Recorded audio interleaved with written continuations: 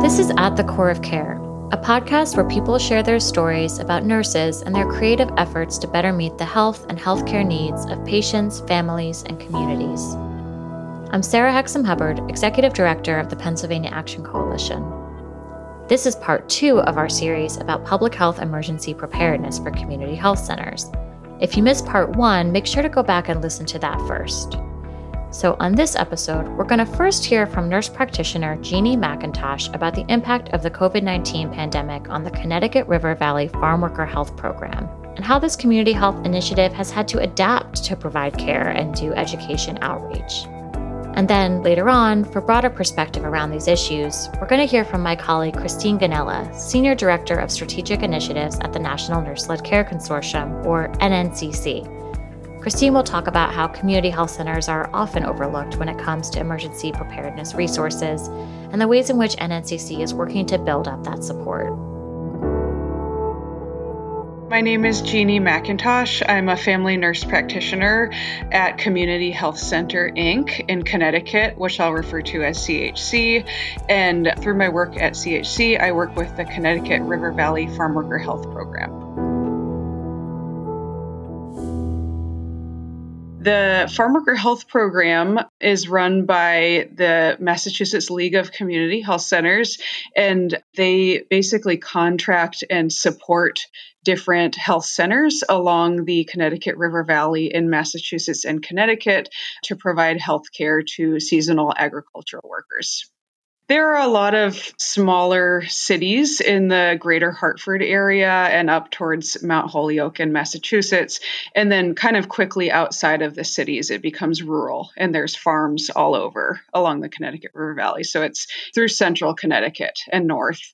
But where I am and where most of our clinics are headquartered through CHC is more urban, but very quickly outside of the cities, you get into farmland. So there are many seasonal workers that are more quote unquote seasonal that are actually here more year round and work in greenhouses during the cooler months. And many of those workers do live in the New Haven area or possibly the Hartford area and commute to the greenhouses and farms. But the majority of the workers who are here entirely seasonally tend to live at the farms in shared housing areas. Just a little bit about my practice in general. I work at CHC for a program called the Center for Key Populations. And the Center for Key Populations is a program really focused on reaching patients who might fall through the cracks in more traditional healthcare models, either due to different kinds of stigma or due to just lack of access to healthcare. The program includes HIV care, substance use services, LGBTQ health, and kind of later on, we adopted the Farm Worker Health Program in our umbrella.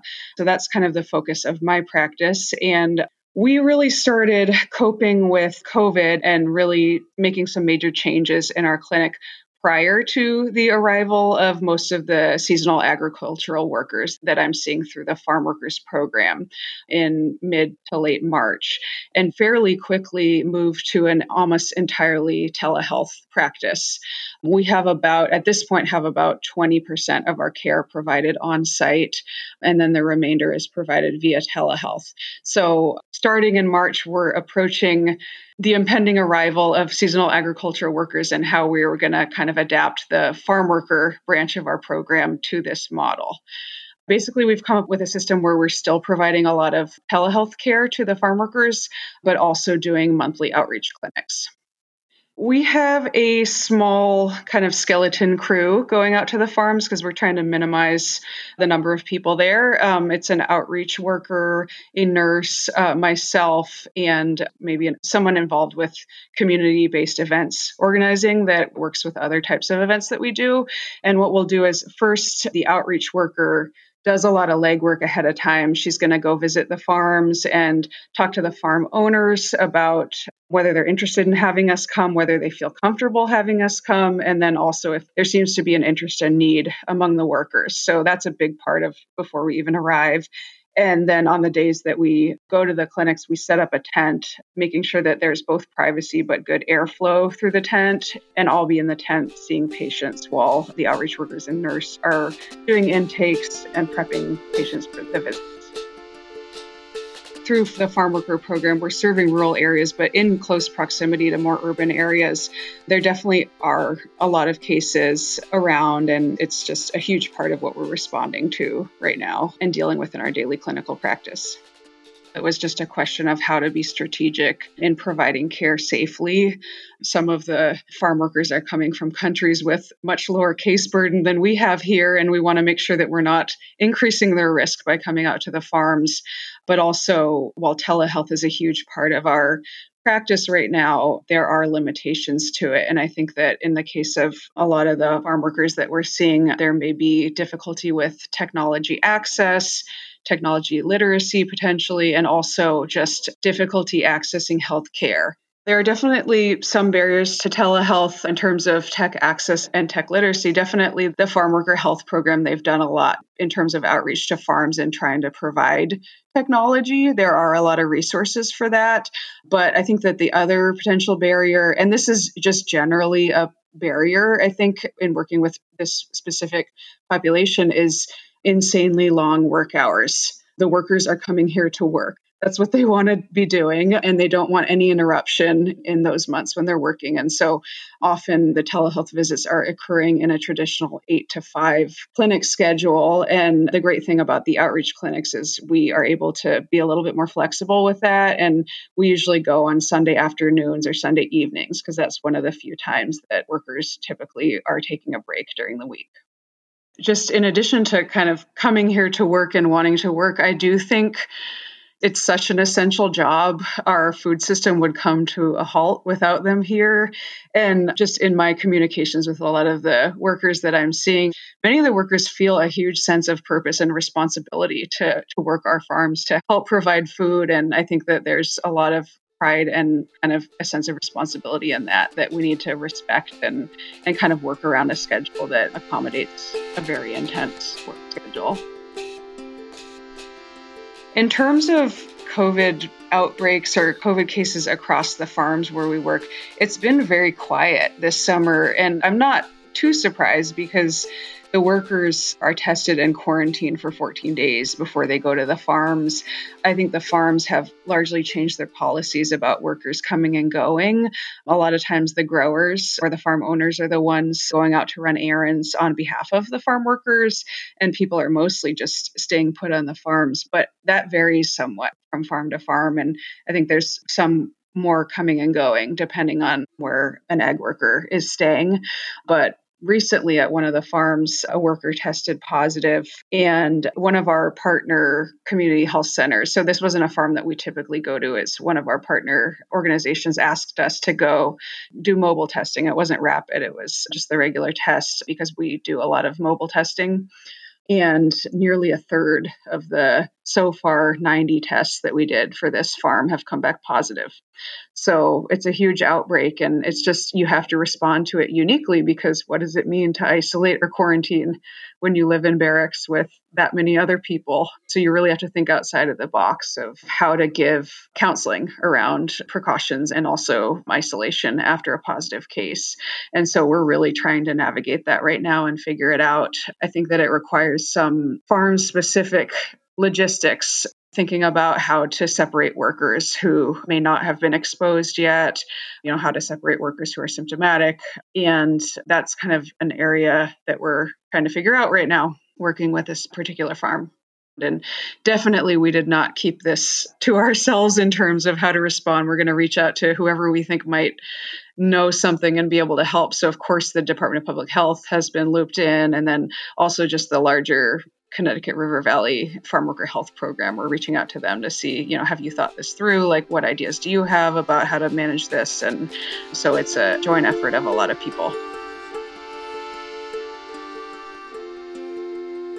I think the biggest issue that comes up in visits with the farm workers patients that I see is many of the workers supporting families feel this huge pressure to not get sick, or this giant fear of getting sick because the livelihood of the family depends on their work so much. So I think it's this added layer of stress where that family might be entirely here because of that work that's occurring this summer, and just the potential ramifications of getting sick are really high. So I think that there's kind of secondary anxiety among a lot of the workers, knowing that they're here to also help support their families, and that's a lot of pressure in the middle of a pandemic where you're already worried about getting sick.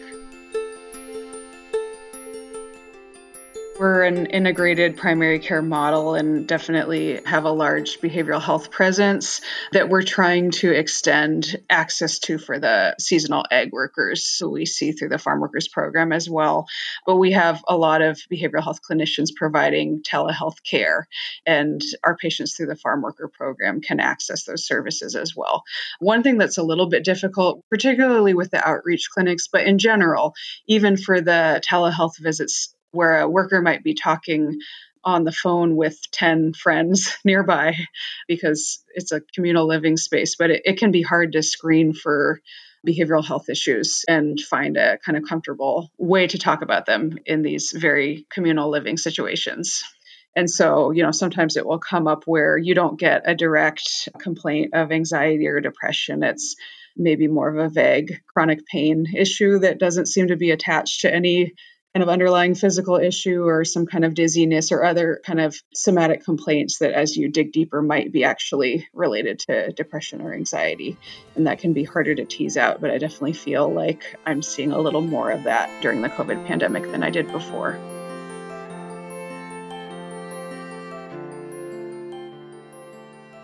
As we've heard throughout this series, the day-to-day operations at a community health center during the COVID-19 pandemic are nothing short of challenging. Right now, we're going to turn to my colleague Christine Ganella for a bigger picture around this issue and the role community health centers especially play in providing care for vulnerable patients. Christine is the Senior Director of Strategic Initiatives for the National Nurse-Led Care Consortium. NNCC has been working in the pandemic flu space for a number of years. We partner with the National Network of Public Health Institutes, and now our pan-flu work has really just sort of been infused into a lot of our programming. But we started out doing some work in a flu on-call project with CDC and looking at developing a nurse triage line, and did some evaluation on that with poison control centers, optimizing sort of the poison control centers and their sort of network, and to be able to support that effort.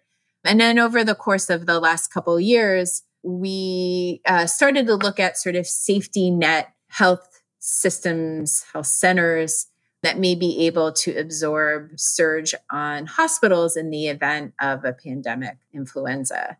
And so it's so interesting to be sitting in this space in August of 2020 in a very real pandemic, and sort of reflecting back on some of the things that we had looked at and questioned, and looking at how our systems might respond to pandemic influenza, right? We looked at what retail health centers would do and what would community health centers do, and how would they help minimize the surge on hospitals. And I think we have recognized what was never overly stated before was the utility in telehealth and the role that telehealth would play in helping to minimize that surge.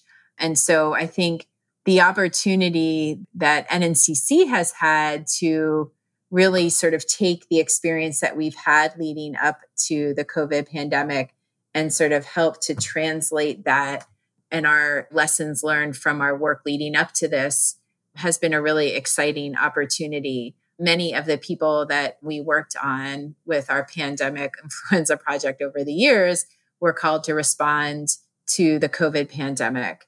And so just to sort of see in real time how everything has evolved has been really humbling and really eye-opening. And I think what NNCC is well positioned to do is to continue to be supporting our nurse-managed health centers, our nurse leaders, our nurses on the front lines, and helping to support them in their response and their continued response during the COVID pandemic. Much of NNCC's work in the public health preparedness space has been to help determine the capacity of the nation's community health centers to respond to a pandemic influenza. And in doing so, our team has spent time conducting needs assessments of community health centers across the country to determine what kinds of training and technical assistance they might need. Here's Christine to explain some of the issues our team was able to identify and how the COVID-19 pandemic has really reinforced those needs.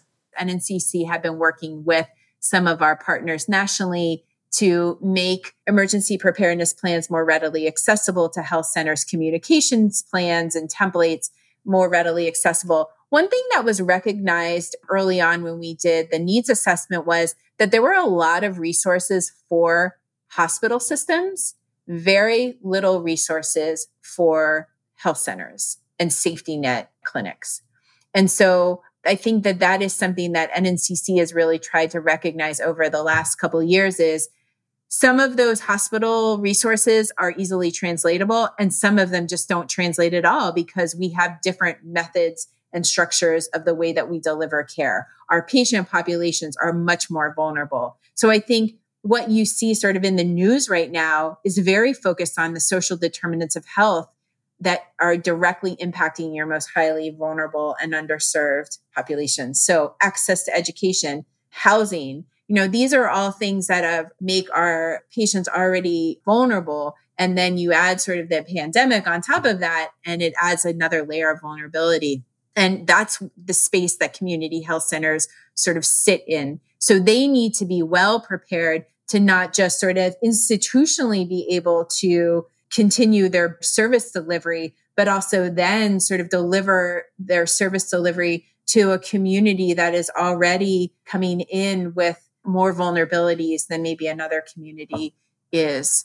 And so I think the community health centers have responded to that robustly, providing the ability to do testing, certainly looking at how they need to be able to pivot care and looking at sort of unique models of care delivery. While federal entities, including the Health Resources and Services Administration, or HRSA, have helped community health centers adapt and increase capacity, they're still under-resourced when it comes to support for emergency preparedness, response, and recovery.